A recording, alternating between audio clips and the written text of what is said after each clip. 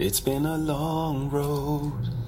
I'm gonna kill Getting you from there to immediately. here. It's been I can't do it. I can't do it. I'm trying. I really am trying, but I can't do it. Hello, everybody, and welcome aboard the USS Henderson and to Rise and Shine, your unofficial Star Trek Enterprise podcast.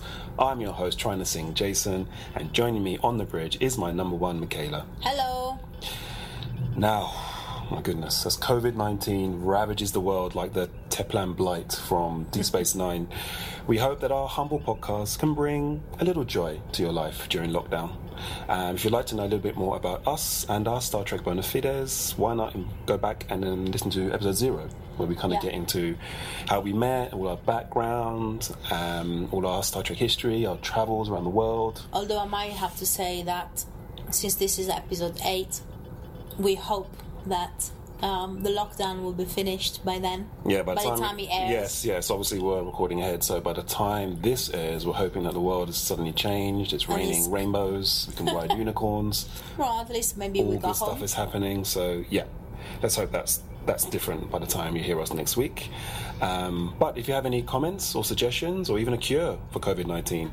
Why not send us some feedback and send it along to us at our new email address, riserandshinepodcast@gmail.com. But for now, let's take our stations and get into our discussion of Season 1, Episode 8, Breaking the Ice.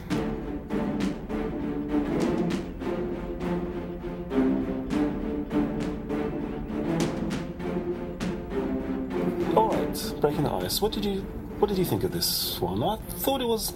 Are we going straight to the pips? No, in general. No. Yeah, episode discuss. She's trying to read the notes and she's not very good. No, because we're going kind of off the top. So normally we have our notes and it's the episode sort of points are on the screen, but now we're just kind of episode discussion, just going off the top, freestyling it, and just talking about it as we go. Really. So I think it was average. Yeah, this was. It wasn't. Nah, it was a nothing burger of an episode. I mean. Yeah. First of all, okay, it's called Breaking the Ice, and it's very literal. It's literally on the nose.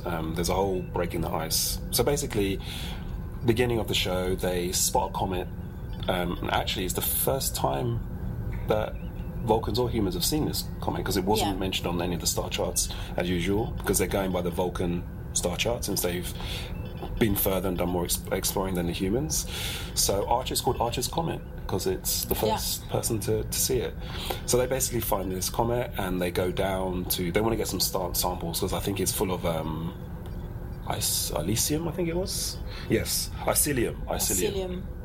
It has some Icilium, which they want to grab some samples from. So they go down to the planet with the pod and begin drilling, basically. So they're literally breaking the ice. And then in parallel to the breaking the ice, physically, there's these kind of two situations happening with Archer and the Vulcans, of course, because they are in the vicinity as they find this comet, and he's a bit suspicious as to why they're always turning up whenever there's something interesting going on with the Enterprise.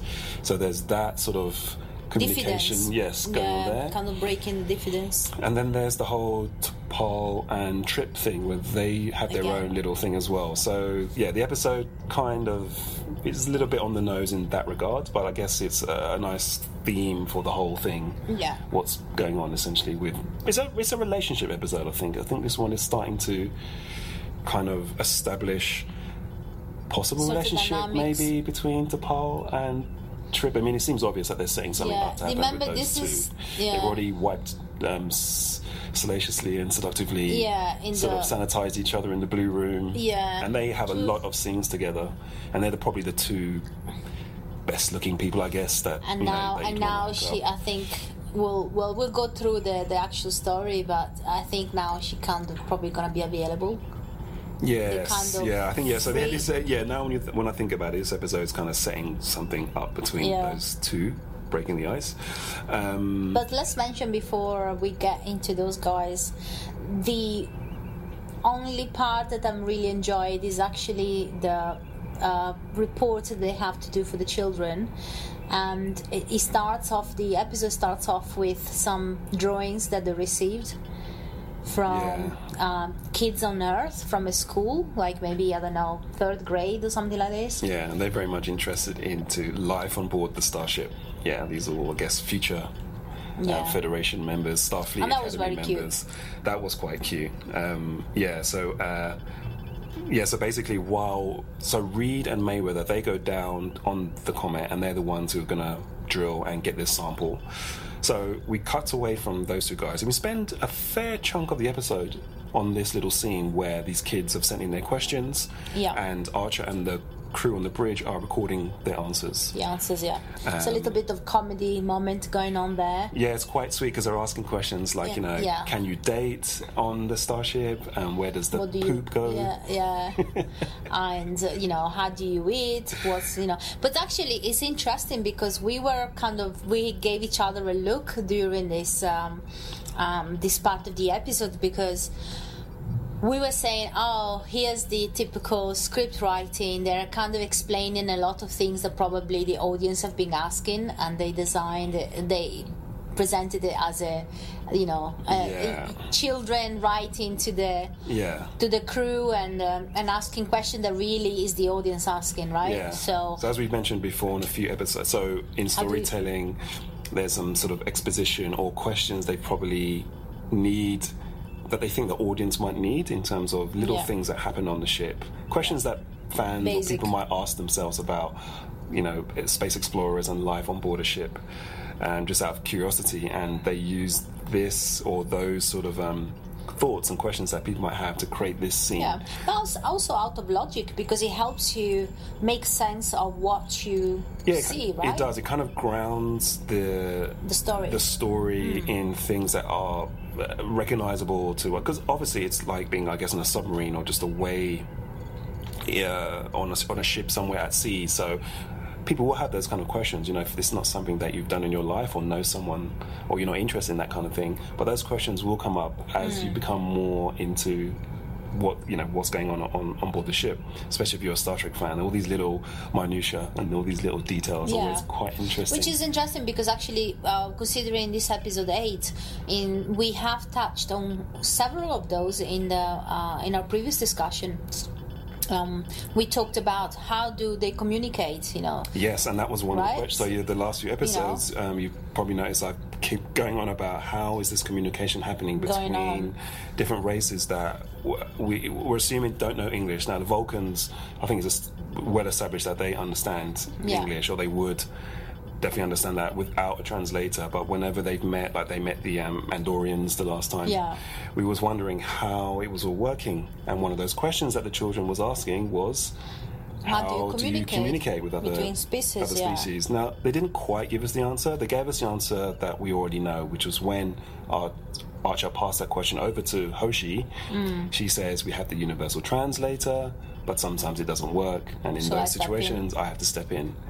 So again, we understand that they have the universal translator, and we're understanding that it works on the ship. So if someone is if they're hailing or speaking to someone from another ship, we can understand that it would work because the communication's coming through their channels, gets translated by the computer, and it puts it into English. Everyone can understand.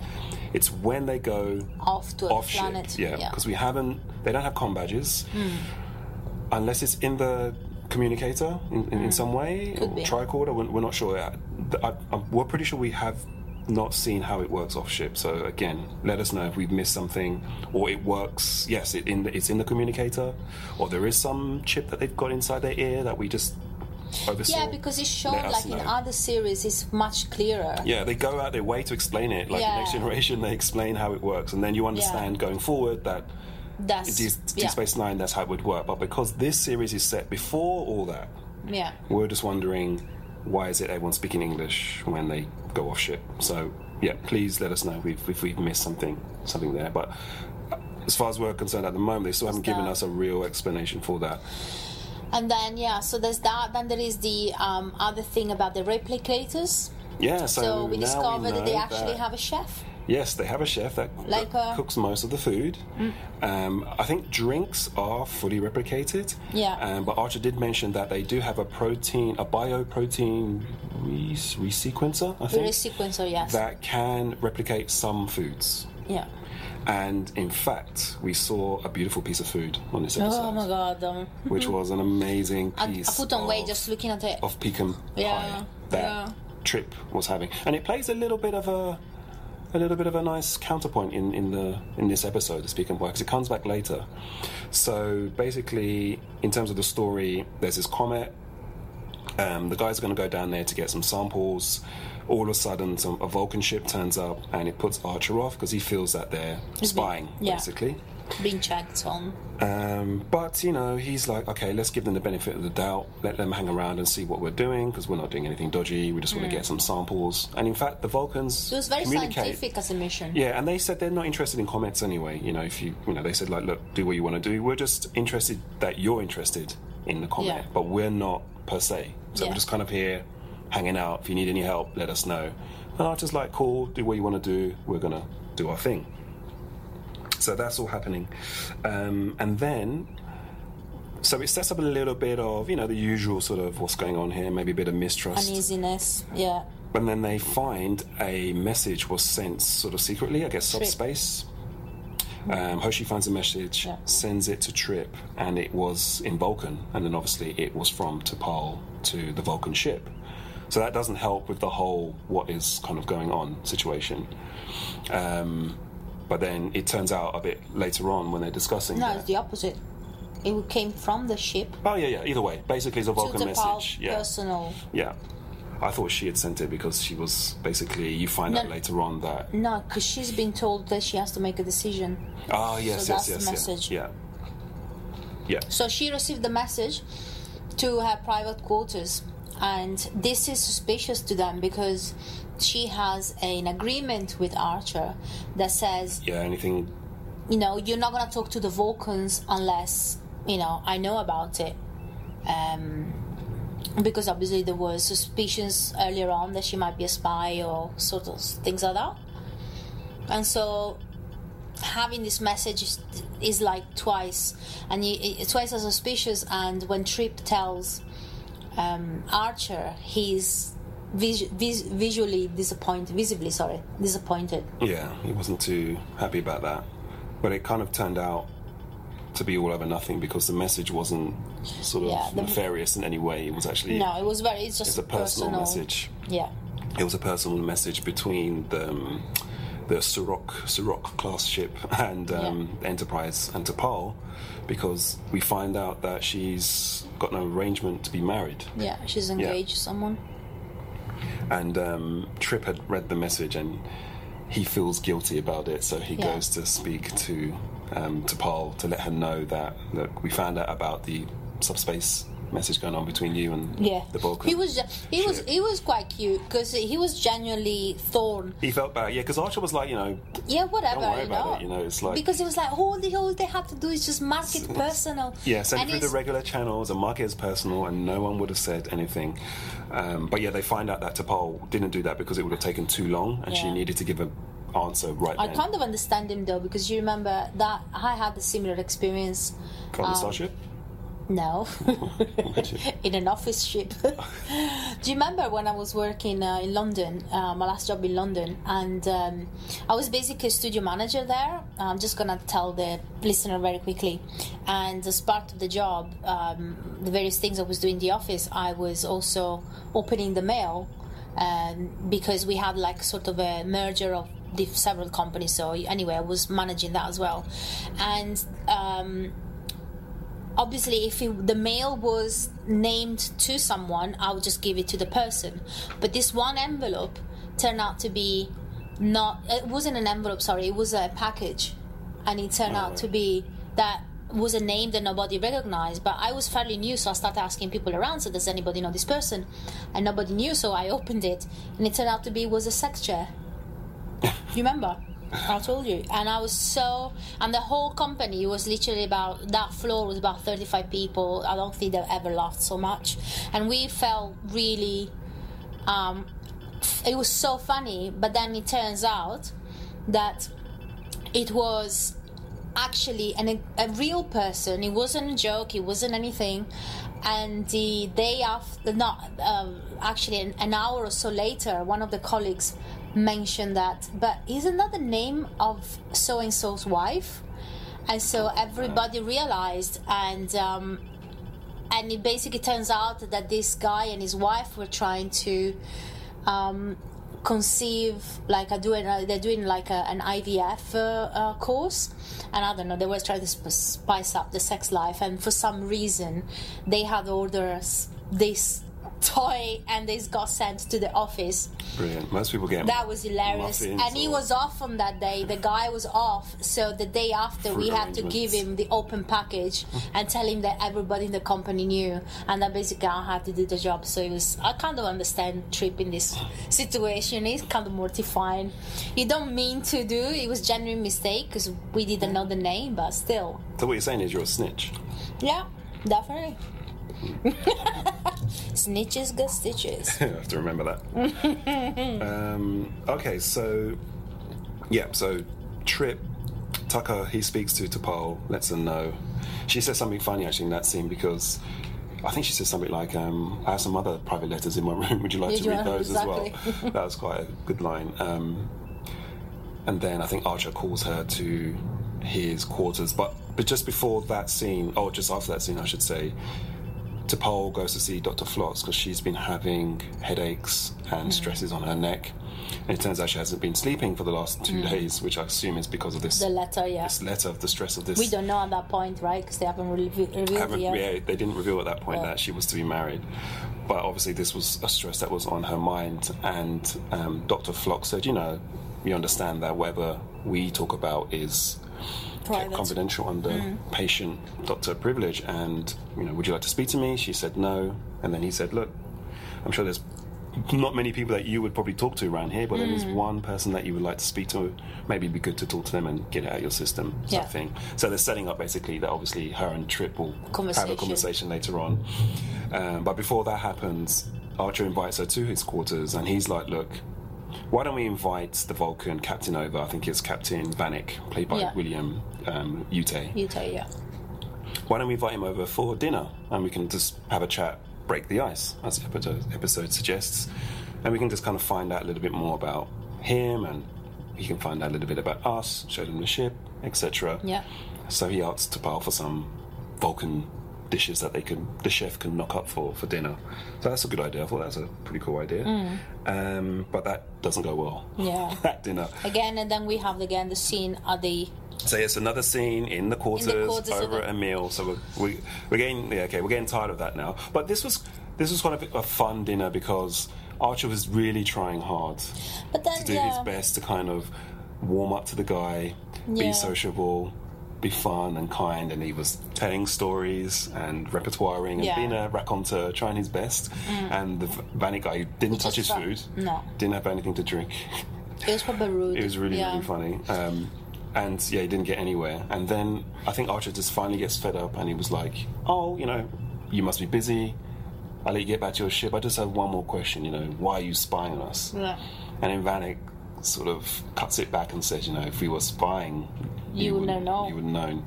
Yeah. So Archer, I think, kind of realizes, okay, he'll win this one for now. I'm just going to go on and carry on drilling, basically, with Reed and Mayweather. I wanted to say, in regards to this scene, the set of the captain's quarters and stuff, it kind of, it is boring. I think it's boring because of the general feel, the colors that we have generally in it the doesn't ship. help because it's very grey, very steel and industrial. But otherwise, is in essential. So that would have been a perfect opportunity for them to do a walk around the ship. So as he's trying to get him to warm up and kind of talk, and because in the dinner he suggests we can take a walk around the ship. So that scene would have been a bit more interesting if they had been on a walk and talk, right? and they would have been a nice back and forth. So we would have seen a bit more of the ship, would have had a bit more energy. But what I was gonna say is that it's a very similar setup to what we have in Next Gen with when they play poker. How many scenes do we have that they're playing poker together? But because they're doing a fun activity, and you always have Data with his hat, and there's always like 4 or 5 people at the table. Just because of that, it's already like a light-hearted feeling and energy, and so I think it doesn't feel boring. Right? And also, it came a bit later in the series, right? It wasn't immediately there. Right? It came a little bit later. So even they broke away from. They created another set, so to speak, where a few of the team can gather up and have a talk before whatever the episode carries on from, but it can start from there. So they added the poker room in Next Generation to the ready room, the meeting room, the bridge, 10 forward. So they expanded the Picard's quarter, because Picard has dinners as well. He often has dinner with the Doctor, right? We always Earl Grey hot. So even they kind of, and then it gives you a sense, because it's always hard. Like today, you were saying there was a shot just outside the ship, where I think either when it was the pod leaving with Rita Mayweather to go down to the Comet, or just a shot from outside when they were the Enterprise when they were chasing it. And you were saying, I kind of want to know how big this ship is. Like you still don't quite know the size of it. Yeah, you don't really get that. You just see this picture, and I was just looking at the kind of ratio of the shuttle versus the ship, and I said to you, does it look? It looks like, I don't know, the size of a shopping mall.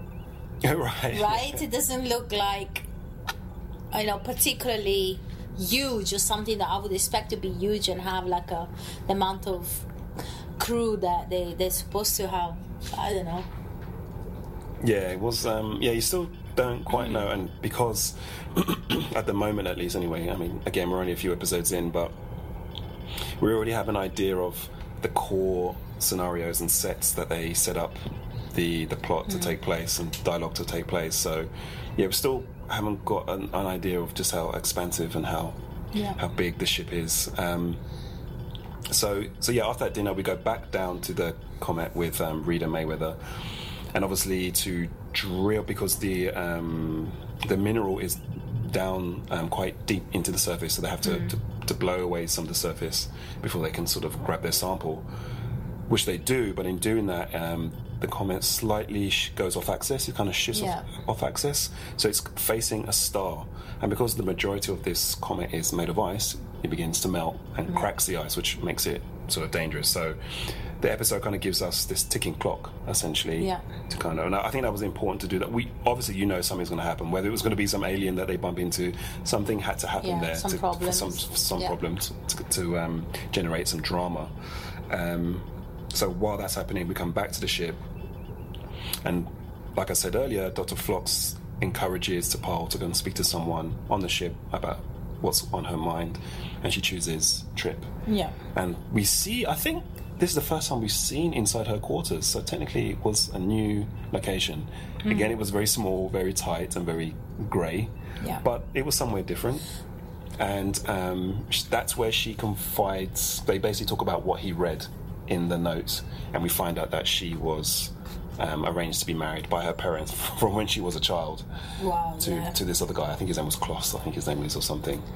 And she wanted his advice because she would have had to have left Enterprise pretty sharpish if it was going to happen. Basically, effectively, pretty much would have gone back with Vasek. It would have gone with Vanek. Basically. Yeah. And she wanted Trip's advice as to what she should do, because she wasn't quite sure. Should she stay in the Enterprise or should she go and get married? And this was another. She doesn't look like the Marine type. This is another one of those nice clash of cultures between sort of, I wouldn't even say almost Vulcan and humor, just between emotion and logic again, right? So, where his first answer is like, well, what do you want? Yeah, what do you want to do? And she was talking about this is tradition. Irrelevant. Yeah, it's irrelevant. This is all about tradition. This has been already. Resistance is futile. It's already been set up. It's already been arranged. My culture and that's lame. My sort of respect for from that. childhood, you know. Has this oversees whatever my personal situation is. I have to do this. Essentially, that's what she's saying. And Trip is like, well, you don't have to do this. You know, you have a choice. You need to have a choice. You need to think about what you want to do here. This was arranged when you were just a child, so you didn't really have a say in it. Yeah. And people change over all that time. People do change. So how can you know if you love this guy, you know, and you want to spend, 10, 20, 100 years with him on the hope that you would develop love? If only you knew the kind of guy I was thinking I was going to marry when I was 10 years old. You wanted to marry Poncherello from Chips? No, that was when I was 5. Oh, okay, 5, sorry. So who was it? That was my celebrity crush when I was 4 or 5 years old. So who was 10? Knight Rider? No. It was MacGyver. Oh, MacGyver. Yeah. Okay. But that was just celebrity crush. So who was the marriage? MacGyver was the marriage? No. That was just sort of celebrity crush and stuff. But so who did you want to marry? But no, I'm saying it wasn't anyone in particular. I said the kind of the type of person, that I imagine myself marrying, or I wanted to marry, is literally the opposite of you. Oh, okay. No, but like that's Rise and Shine, ladies and gentlemen. We will see you next week. No, don't be silly. No, like in the sense to prove your point that it's completely different when what you like when you're a child, or when you think or you have a certain image of, especially things like marriage and things like that. It's not a complaint, you know. I'm just saying physically, I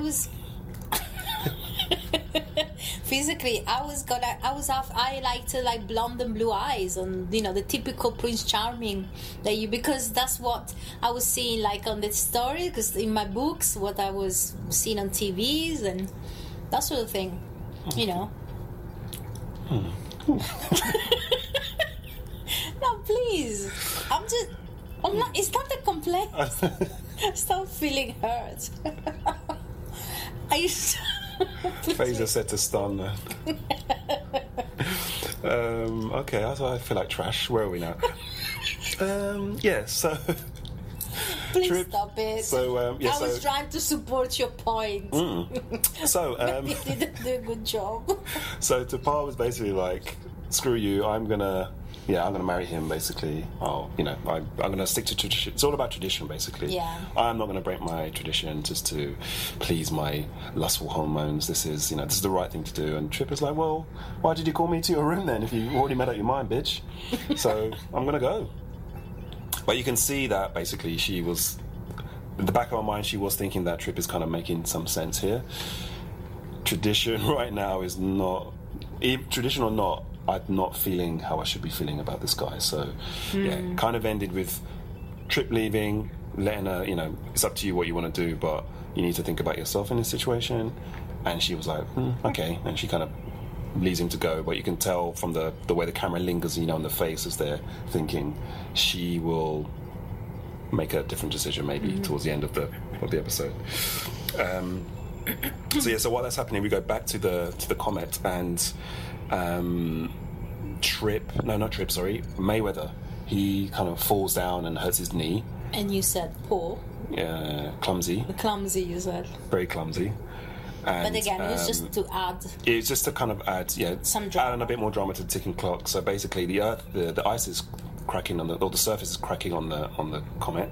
They get back to the pod. They get back into the ship, ignite the thrusters, and of course that causes the surface beneath them to give way, and they drop 18, 20 meters down further into the core, the crust of the comet.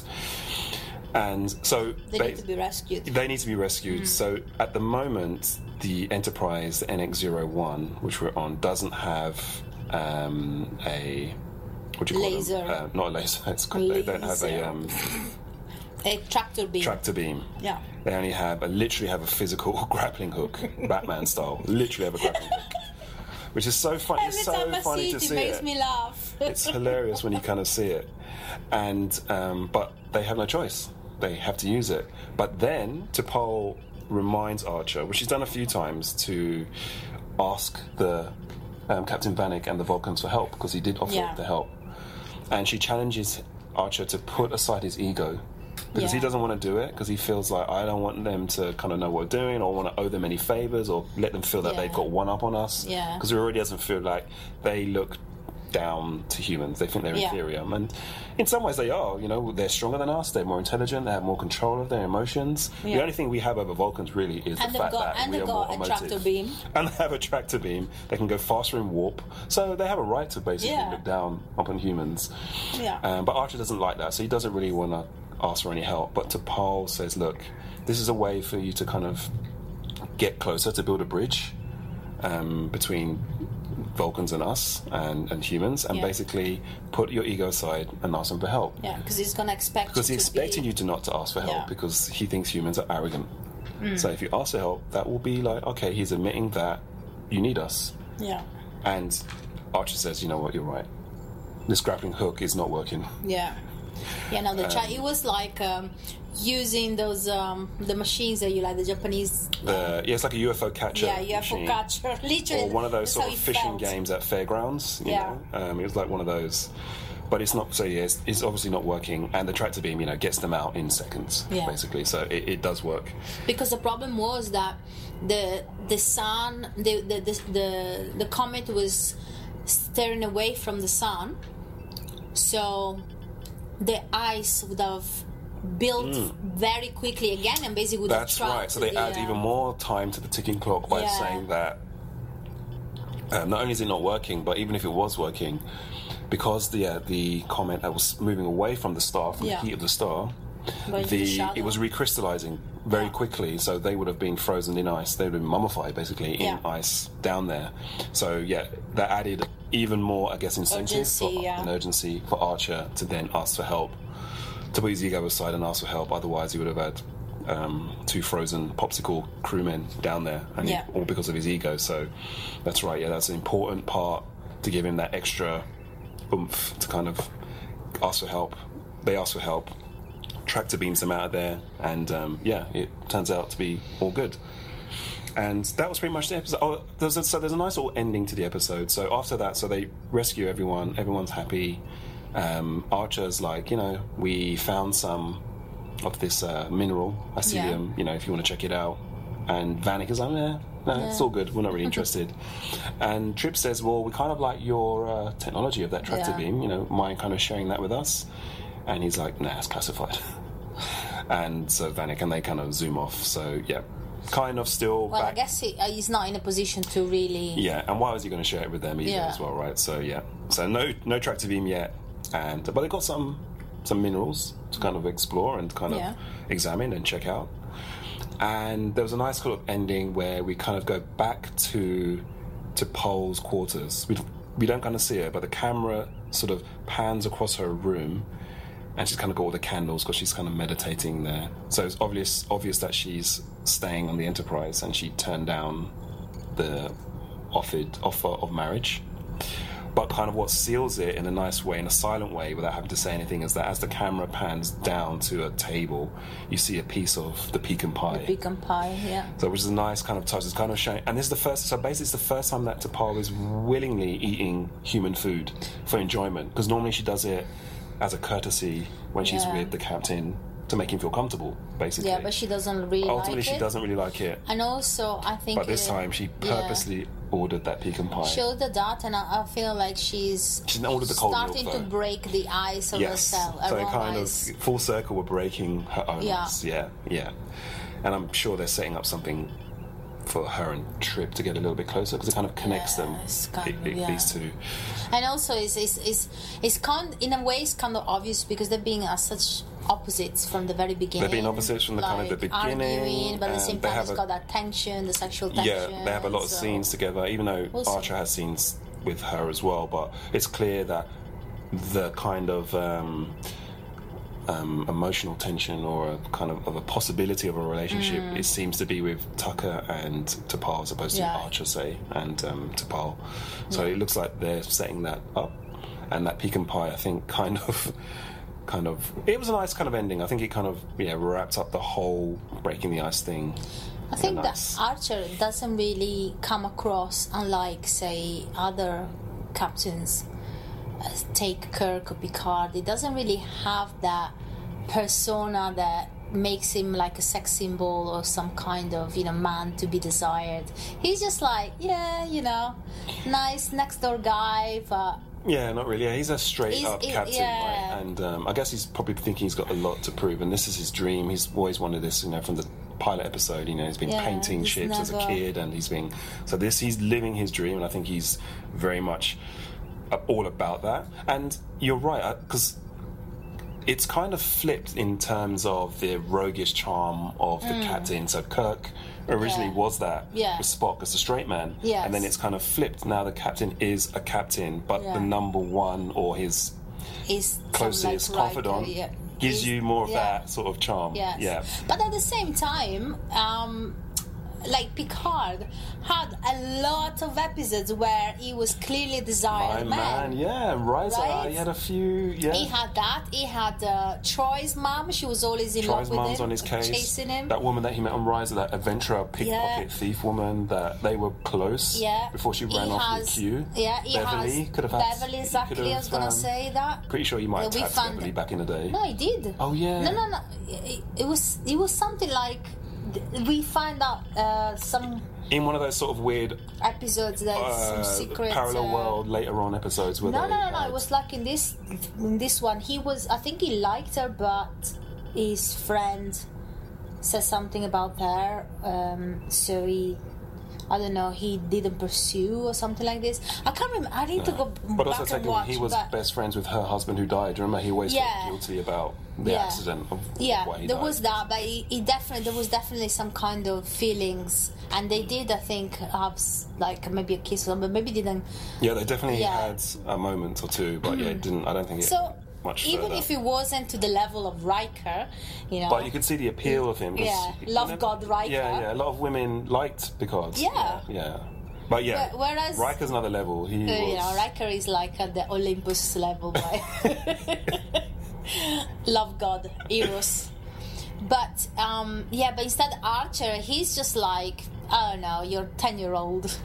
I don't find him, not because of the actor or anything, Scott Bakula, but he just doesn't strike me. He's just like, he's a captain's captain, right? He's there's no very straight-backed flirtation flair about him. Not really, no. But not yet. There's still time. I think he hasn't met his one yet, right? I think T'Pol and Trip are going to be... I actually think, I think that we didn't see him in this episode of Portos, right? No, Portos, yes. Yeah. I didn't notice that. Yeah, but we didn't see it, and but I think it's a perfect choice for Beagle because, like, Archer is what I think of Beagle. When I see a Beagle, you see cuteness, you see like nice dog and everything, but you don't really think of like, it's a manly dog. It's something that... It's a nice, safe, happy, obedient dog. Yeah. Nice, cute, just right, and nothing sort of dangerous or nothing sort of like, mysterious and sort of exciting about it. But a beautiful, loving, obedient dog all the same. So I think it's a good match. So first you call me trash and you settled, and now you're calling Archer a beagle. Please, I don't mean to be rude. I just happened. I don't mean to be rude. Trash. I didn't call you trash. First of all, don't put words in my mouth. Not literally, but I know you settled. It's okay.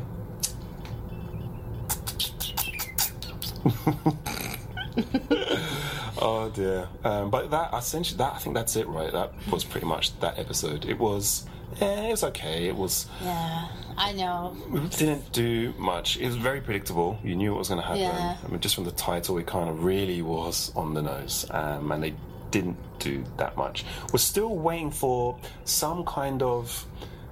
climactic cause that's going to switch. Something that you can tell is going to be the thing for the season. What is this thing? What's the Borg? What's the Jem'Hadar? What's even the Ferengi? What's something that's just, I can tell these guys are going to be around for the next season, the next few episodes at least. Still haven't gotten anything that's, a great sort of antagonist or even an interesting protagonist or signs ally. of the- Nothing really. We're very much still on the ship, very much still getting to know the characters. Well, enough now. I think we know the characters. If you've been into Star Trek, you kind of know the setup anyway. There's nothing so different about them that we haven't seen from the previous series. So I think it needs to, the next episode or two, give us something that says, "Oh, Yeah. these guys are going to be around for the next," or they are the Borg, or they are going to be the Enterprise's antagonists. But maybe this series is just really about establishing the relationship. I think we've had enough. I think we get it now. Vulcans and We get it. I humans. think it's time to. We need something, and we need another. bring thing. in a- Yeah, we need something that's. You know, at the end of this episode, we're like, ooh, like they don't. It's not a happy ending. It really messes them up. It tells them that this exploration game is It's tough. dangerous. Yeah. So we need that now, I think, to look forward to. So we're hoping we get that. But let's rate Breaking the Ice, episode 8. What would you think? So we have a rating system here: 1 to 5 pips, basically. Ensign, Lieutenant, Commander, Captain, and Admiral. Episode 8, Breaking the Ice. Michaela, what would you give it? I'm being generous, and I give it a Lieutenant 2 pips. Yep. I was going to go 1, but because of the pecan pie, 2 pips. The 2 pips, because it didn't have Porthos. Yes. And the pecan pie just about. Just about. It's really about. at 1.5. but- Yeah. And the kids' questions. Yeah. Yeah. That was fun. Even though it took a little bit too long, but it was fun. It was kind of interesting, and you kind of get to see a bit of personality and how things work on a ship, and that was kind of fun. So yeah, it's a 2 pips, but it was really Being generous, 2 not pips. much happened. Yeah. Again, we still haven't got the thing. To be that's fair, gonna it's be- actually the worst episode so far that we seen. Even Yes, I probably would say it's the worst episode so far. Just because just nothing Nothing really happened, yeah.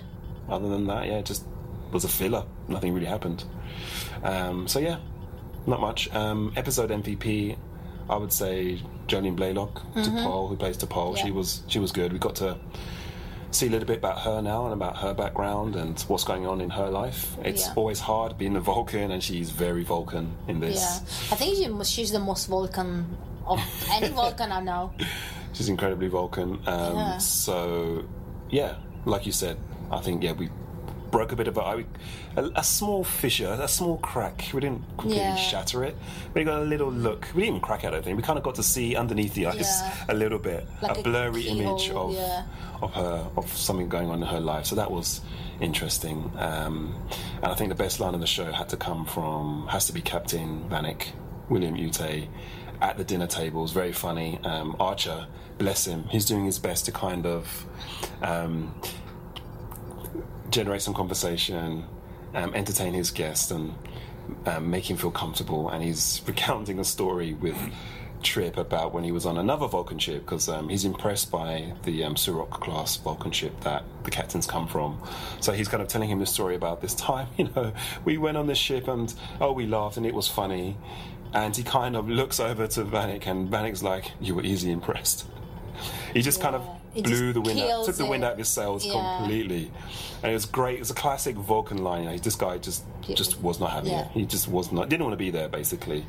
And then that's when he gets up and was like, I know you want to get out of here, so I'm going to cut this short. So that was definitely a great line. You're easily impressed. I thought that was great. And speaking of ships, I do like the Vulcan one. That Vulcan ship was very cool. I thought was an excellent design. Very cool It ship. could be something designed by Dyson.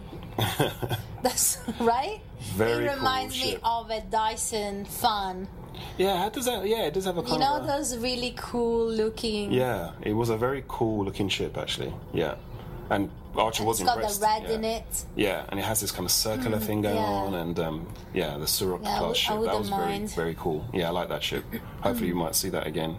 Is that like would that be a standard Vulcan ship or just? Seems to be exploration class, maybe. It's called a Surok class ship, so we have to do a little bit more research on that. But it was very cool. I don't think it was a battle or cruiser kind of combat ship.